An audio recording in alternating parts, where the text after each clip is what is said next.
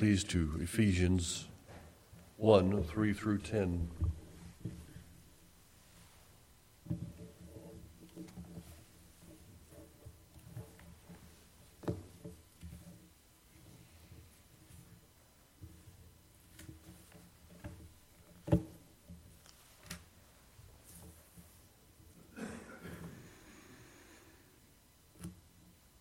Blessed be the God and Father of our Lord Jesus Christ, who has blessed us in Christ with every spiritual blessing in the heavenly places, even as he chose us in him before the foundation of the world, that we should be holy and blameless before him.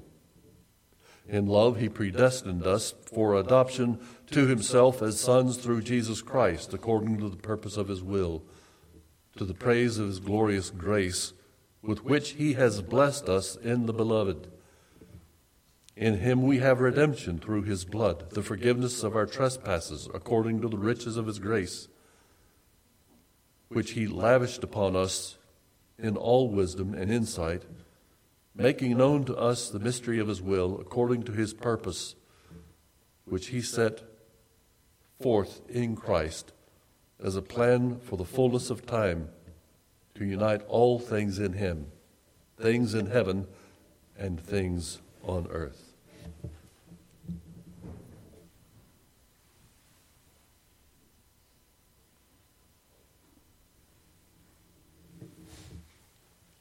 Let us pray. We ask, Lord, for your blessing upon the power of this word. The message that is here is meant for our good and your glory. So we pray this morning that you might help us be encouraged, be helped, be fed, nourished, and come to a higher level of skill and understanding and wisdom and knowing what you have done for us and how we are to live in response to your mercy. We ask this in the blessed name of our Lord and Savior, Jesus Christ. Amen.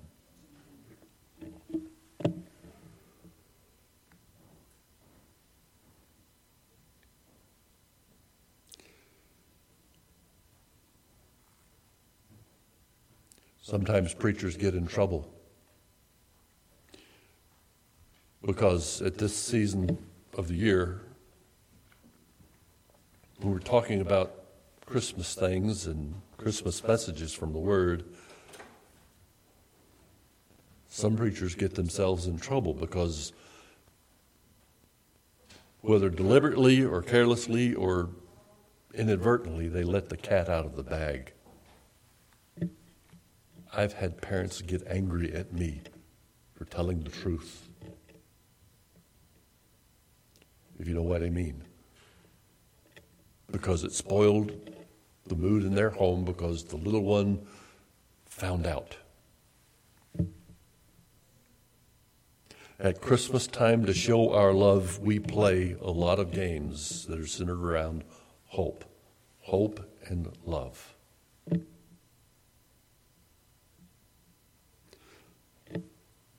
And it is a lot of fun. We played those games with our children, and I don't say this in boast. We explained to our children, even at a very young age, that it was a game. We're going to pretend. And they were okay with it. They still had fun.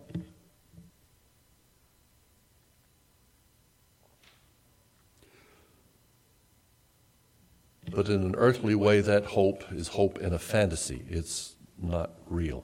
There are expressions of love that come from the parents and other family members for one another, and that is good. That is encouraging. I sincerely believe that we are taught that by Christ, but we don't want to confuse that and say it's something from within ourselves. A great deal of love and hope is expressed by many people. And during this time of year, we hear all kinds of stories about the fantasy. Where does this big guy come from? What about Rudolph? What was the world like before he started sharing Christmas? How did it all come about? It's all a lot of fun. And I need to pause and I need to challenge you to ask yourself, do we ever wonder that much about God? We know that he is eternal, but what is he like? According to our confessions, God is a spirit, in and of himself infinite in being. Glory, infinite in glory, blessedness, perfection. He is all-sufficient, eternal, unchangeable, incomprehensible, everywhere present, almighty, knowing all things, most wise, most holy, most just, most merciful and gracious, long-suffering and abundant in goodness and truth. Do we ever wonder about God when we think about these words that our forefathers have chosen to describe his being? He had no beginning, he will have no end. Have you ever wondered what that is like? Be alive in a present realm where there is no measure of time. There just always is. That's where God is. And he is here as well. He is infinitely everywhere. And that's quite amazing if we think about it. There's no place you can go where he is not present. And as wonderful as we might think on all of these things, about God on all these things, he is a God who keeps his promise. He keeps his covenant. If he is never ending, his word is never ending, his promise is never ending. He keeps his promise. He promised to keep his word about his glory and about his holiness. And because of that, we all benefit from his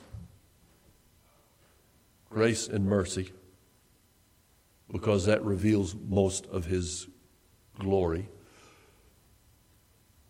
And we also benefit from his gift of Christ, because that restores your holiness and mine. Think about it, sinner. In Christ Jesus, you are restored to one who is holy in the sight of God.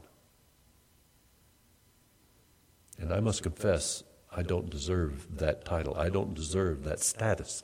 I don't deserve that place before him. But it is all because of my Lord and Savior, Jesus Christ.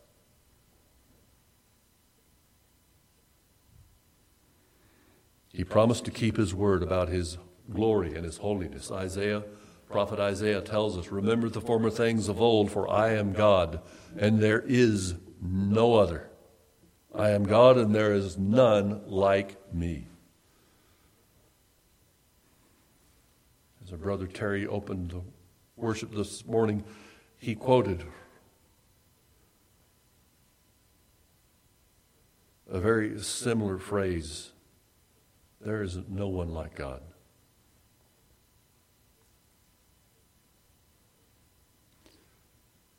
Again, in Isaiah 6, the prophet gave testimony of a vision that God allowed him to see. In the year that King Uzziah died, I saw the Lord sitting on the throne, high and lifted up, and the train of his robe filled the temple. Above him stood the seraphim. Each had 6 wings. With 2 he had covered his face, and with 2 he covered his feet, and with 2 he flew.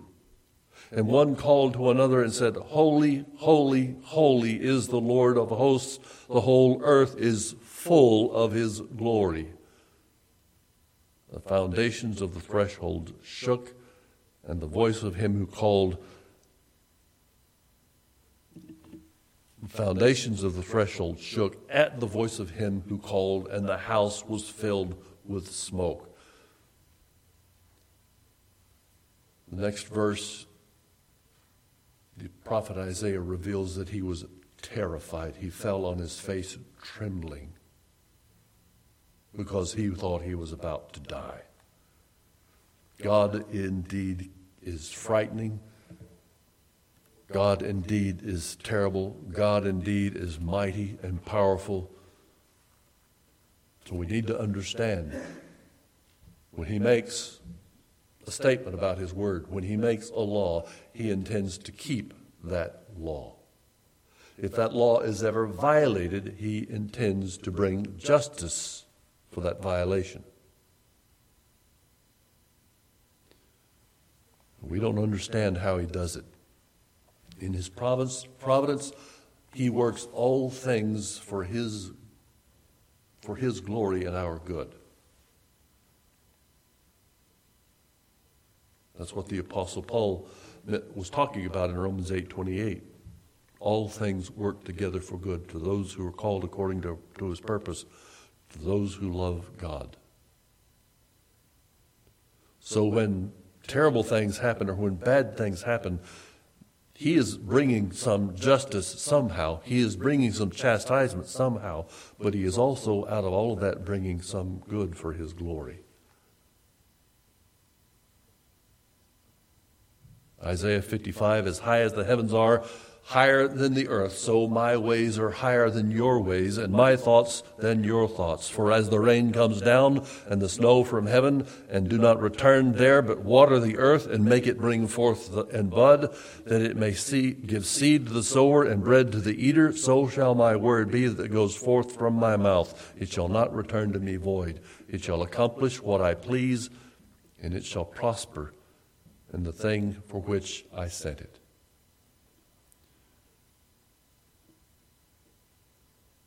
Sometimes his word is a word of judgment. Sometimes his word is a word of harvest and blessing. He promised to keep his word about his law. He promised to keep his word about judgment.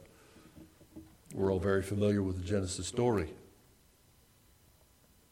Genesis chapter 2, the Lord made a covenant, made a promise. This was a two-way promise, a contract between Adam and Eve and God himself. The Lord God took the man and put him in the Garden of Eden to tend it and keep it. And the Lord God commanded the man, saying, of every tree of the garden you may freely eat, but of the tree of the knowledge of good and evil you shall not eat, for in the day that you eat of it you shall surely die. You know the story. I know the story. They did not keep that guarantee, that bargain. They did not keep that contract. Adam and Eve sinned. They broke the law. They broke God's word.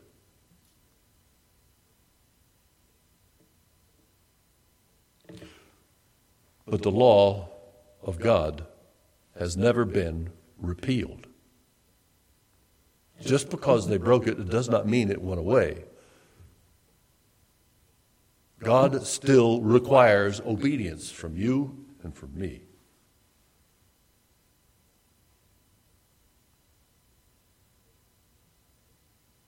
There are too many people in this world who claim the name of Jesus, give praise to his grace, and live any way they want to. No obedience, no faithfulness, no devotion, no holiness. But they all think they're going to get to be in his presence after death.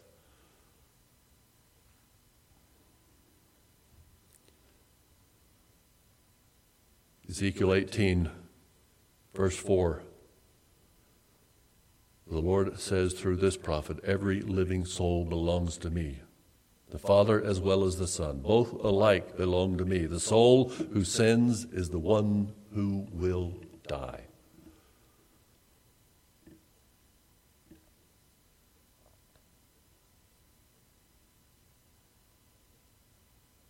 Just like at the Garden of Eden.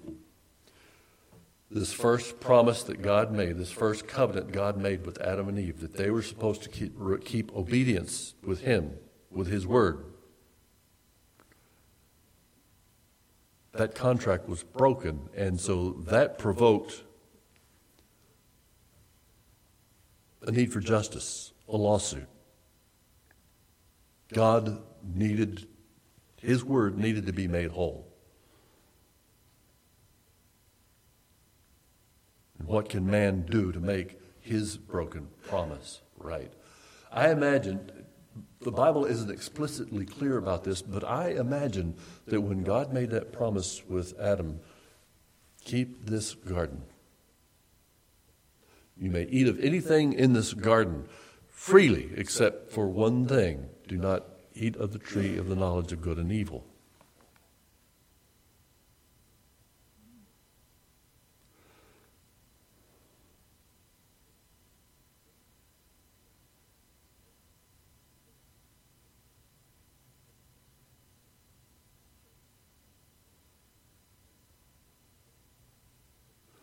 And when he broke that promise, when he broke that, I imagine that he said, yes, I will do that, Lord. I will keep your word.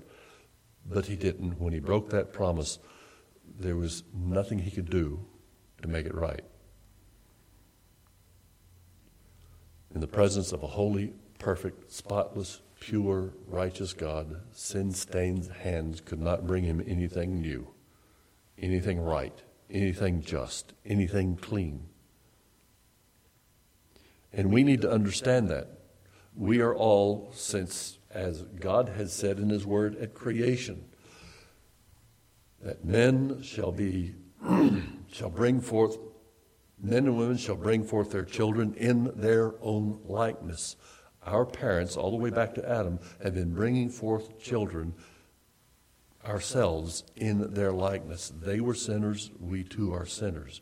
Scripture is complete whenever it describes this. We are born in sin. We are born in need. We are born unclean. There's nothing we can do to make that right in our own strength, in our own effort. Some of you are familiar with the ministry of Ray Comfort. I've seen some of his videos where he's on college campuses, and he's talking with people who don't know Scripture, they've heard of Jesus Christ thinking he's a good teacher or some philosopher, and he begins to open up avenues to discuss the gospel. He asks people on the street questions. He might ask them something, where are you as far as God or religion or faith is concerned? Most of the people, well, I'm not so sure he's there, or I believe he's there, but he's not really involved or close or nearby. And he would ask him,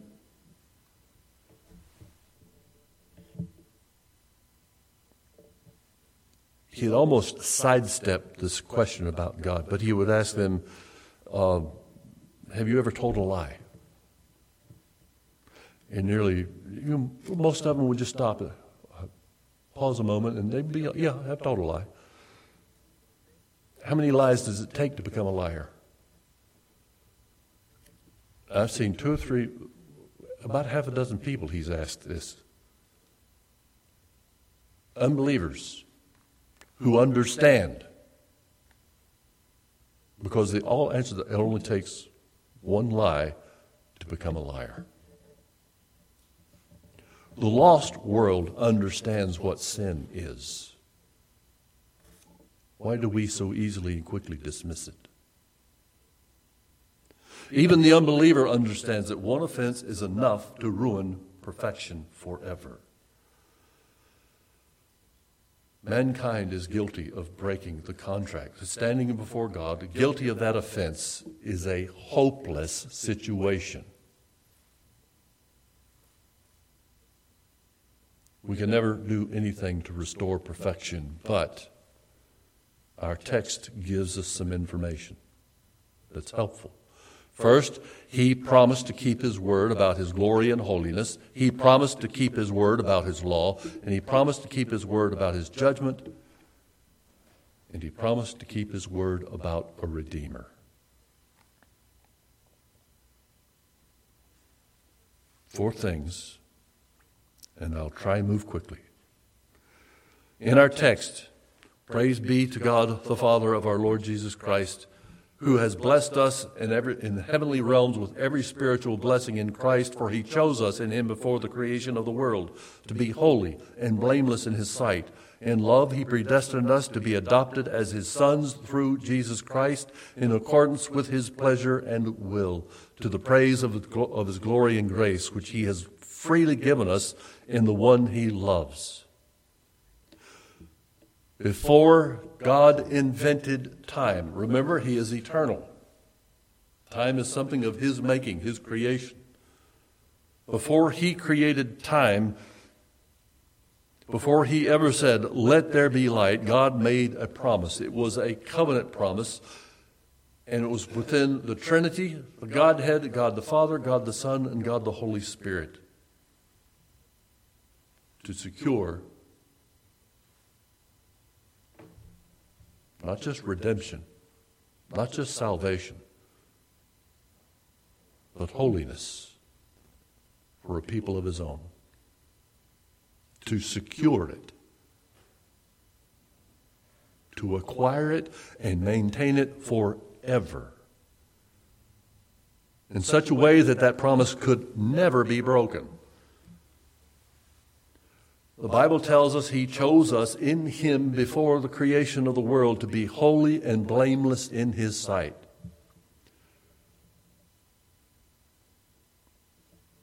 Brother and sister, I don't know where you are in relationship to God. I am guessing most here are believers.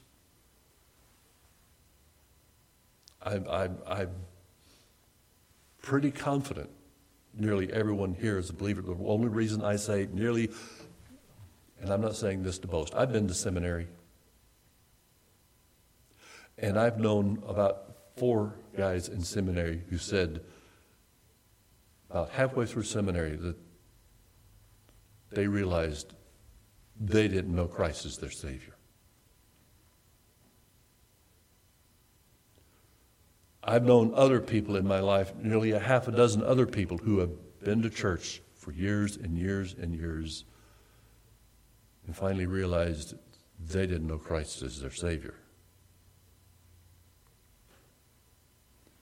So when I say I'm not trying to be insulting, I'm not trying to suggest anyone here is lost, but I know that living among believers all of my life, there's always someone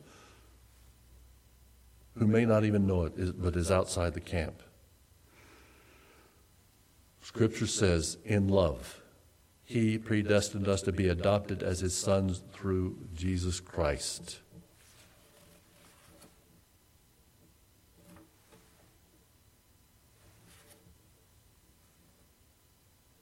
He promised before creation of the world that we would be holy and blameless in his sight, that righteousness that you cannot attain would be given to you as a gift. We talk about salvation as a gift, and that's a wonderful understanding for milk, for newborn babes coming to Jesus. But once you realize what that truly means, that you, brother and sister, that you not just are given a gift of salvation, eternal life in heaven, or eternal life in the presence of his glory, you are clothed in purity and righteousness. Your soul is clean forever. Isn't that amazing? He promised to keep his word.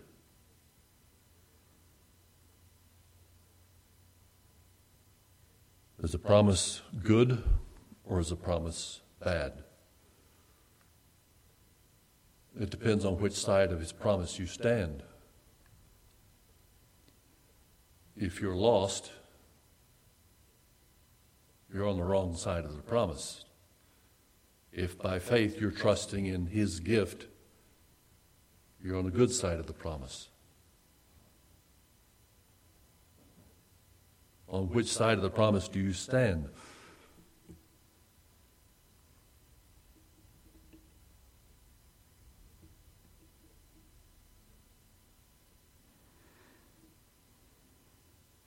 We hope with full confidence because our hope is not in hope itself. It is hope in a promise made by God who keeps his word. What could Adam and Eve have done to make this broken promise right? Nothing. What can man do to make his broken promise right? When you sin, what can you do to make it right? When you tell a lie, when you take something that does belong to you, when you bear false witness against someone, when you commit adultery, when you hate your brother, when you think lustful thoughts, what can you ever do to make any of that right?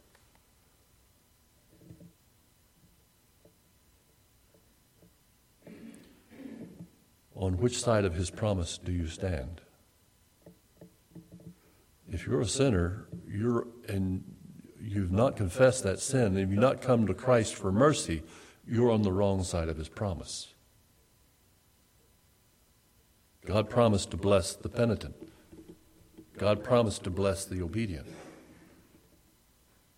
God promised to leave the rebellious to their own destruction.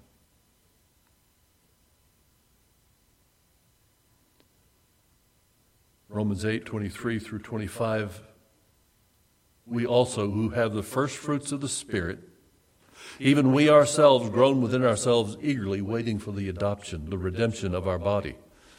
Our souls have been redeemed. Our souls have been cleansed. We're waiting for new resurrection, the second coming of Christ. For we were saved in this hope, but hope that is seen is not hope. For why does one still hope for what he sees? But if we hope for what we do not see, we eagerly wait for it with perseverance. Yeah, this life is difficult. This life is hard. This life becomes wearisome. But we are called to believe God's word with perseverance. We are called to trust his promise with perseverance.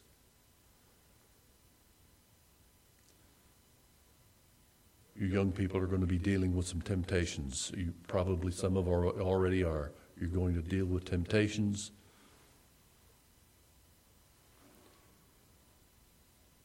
I hope you haven't yielded completely yet. But that is where you begin to build strength in your faith. I will stand on my hope in Christ. And I will persevere to be faithful.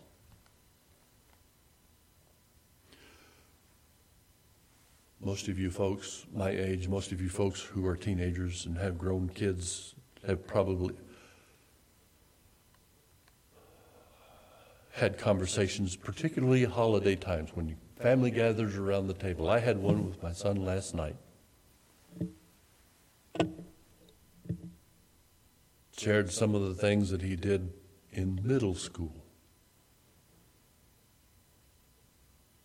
Had we known then, he'd have been grounded for months.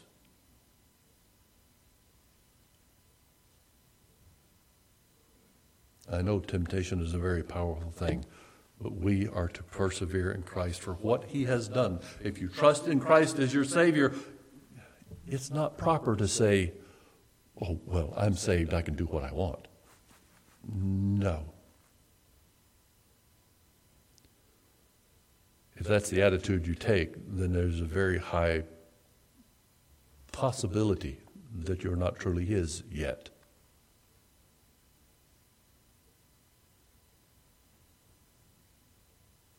Years and years ago, some of you remember who Ann Landers was.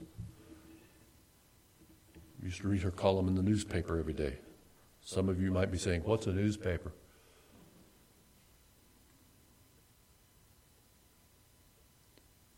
This letter was from a girl who was writing about her uncle and aunt. She said, my uncle was the tightest man. It means he was stingy. He was the stingiest man I have ever known. All his life, every time he got paid, he took $20 out of his paycheck and put it under his mattress. Then he got sick and was about to die. And when he was dying, as he was dying, he said to his wife, I want you to promise me one thing. Promise what? He said to her, I want you to promise that when I'm dead, you'll take my money from under the mattress and put it in the casket so I can take it with me. The girl's letter went on with a story. He died, and his wife kept her promise. She went in, got all that money the day he died, and went to the bank and deposited it and wrote out a check and put that in his casket.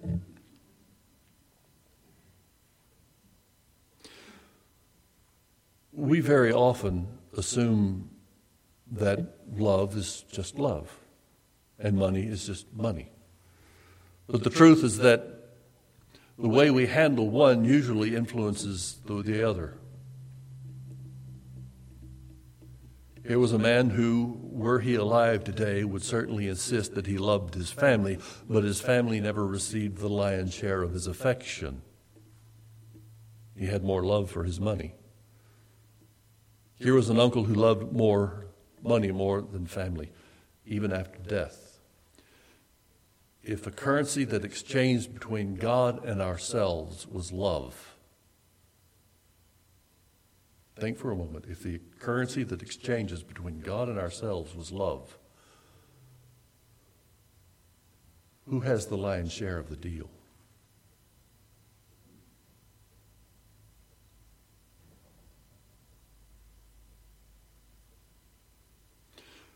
The only way God can express his love to us, the only way he can fellowship with us is through the cleansing blood that was shed by the death of his own Son. He desires our love and devotion. He made a covenant with his Son and gives us freely all that we need. How are you returning the devotion? You just writing him a check that's going to bounce?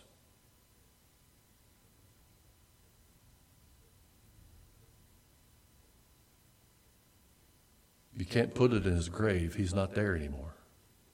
He's alive. Now, he promised to meet our need. Did he promise to fulfill our desires? Children have a hard time understanding the difference between needs and desires, or needs and wants.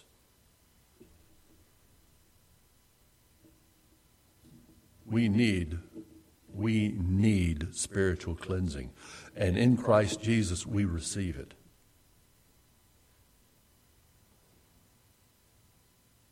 Because he kept his promise, we stand holy and blameless in his sight.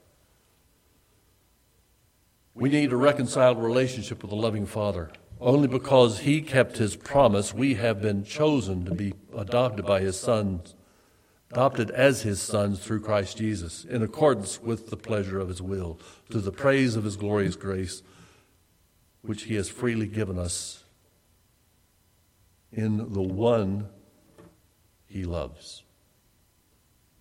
The one he loves is his Son, and if we are in Christ, we have the Father's love. Hosea 6, verse 6, the Lord tells us through that prophet, I desire mercy and not sacrifice, and knowledge of God more than burnt offerings. Knowledge in the Hebrew, that word yada, is not just knowing who he is, it is an intimate understanding of his being.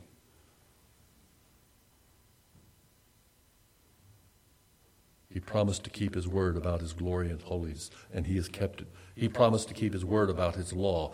He has kept it. The law has been offended. The law has been broken. Has been restored in the offering, the gift offering of grace and mercy through the Son, Jesus Christ. He promises to keep his word about judgment. Those who are without Christ will die. And he has certainly kept his promise about a Redeemer.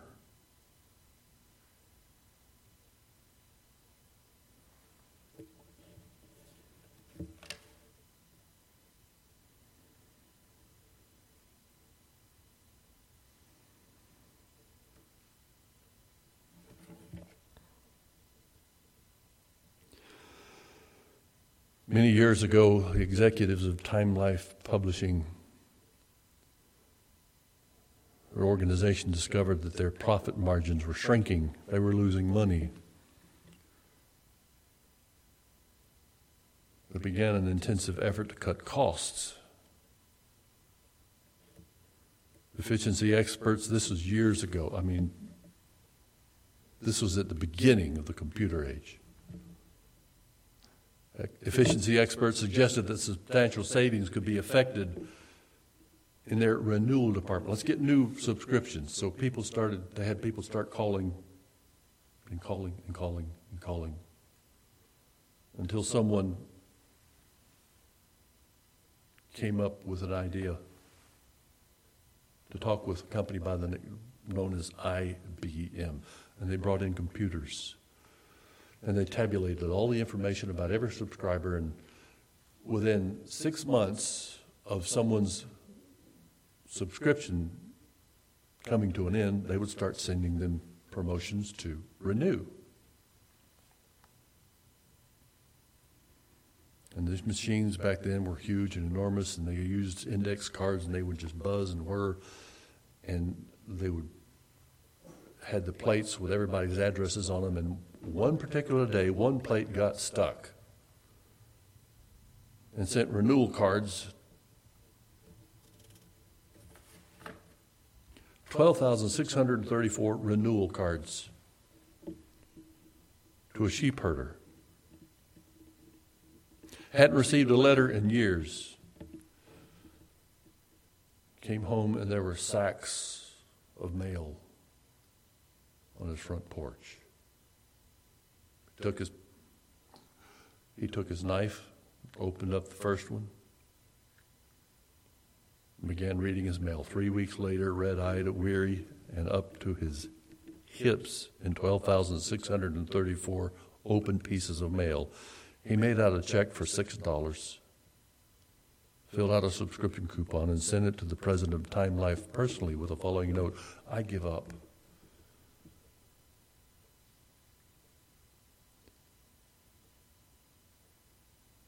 The story reminds us that when you begin to wonder about the limit of God's mercy, you don't have to plead or beg for it.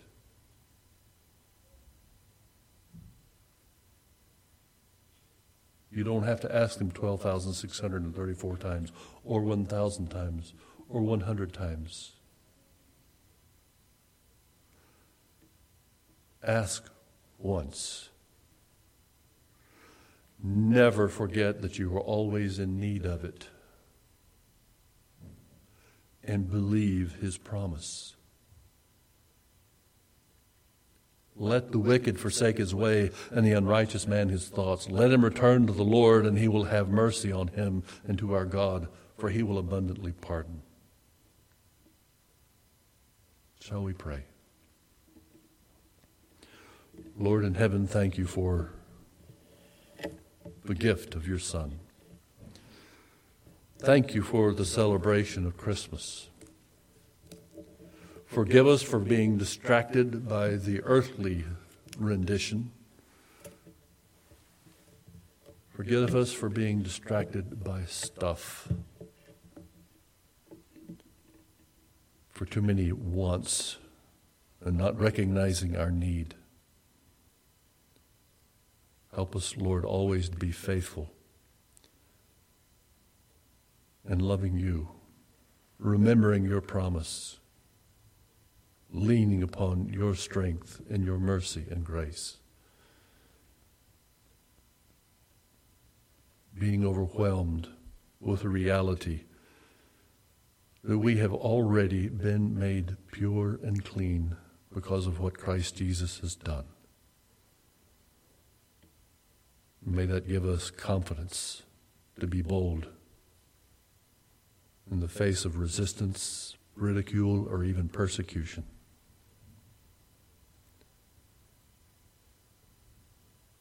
Give us confidence in Christ enough where loving one another in church is easy, but where loving those who do not believe is just as wonderful and just as important, that we may share the gospel with them for the glory of our Lord and Savior Jesus.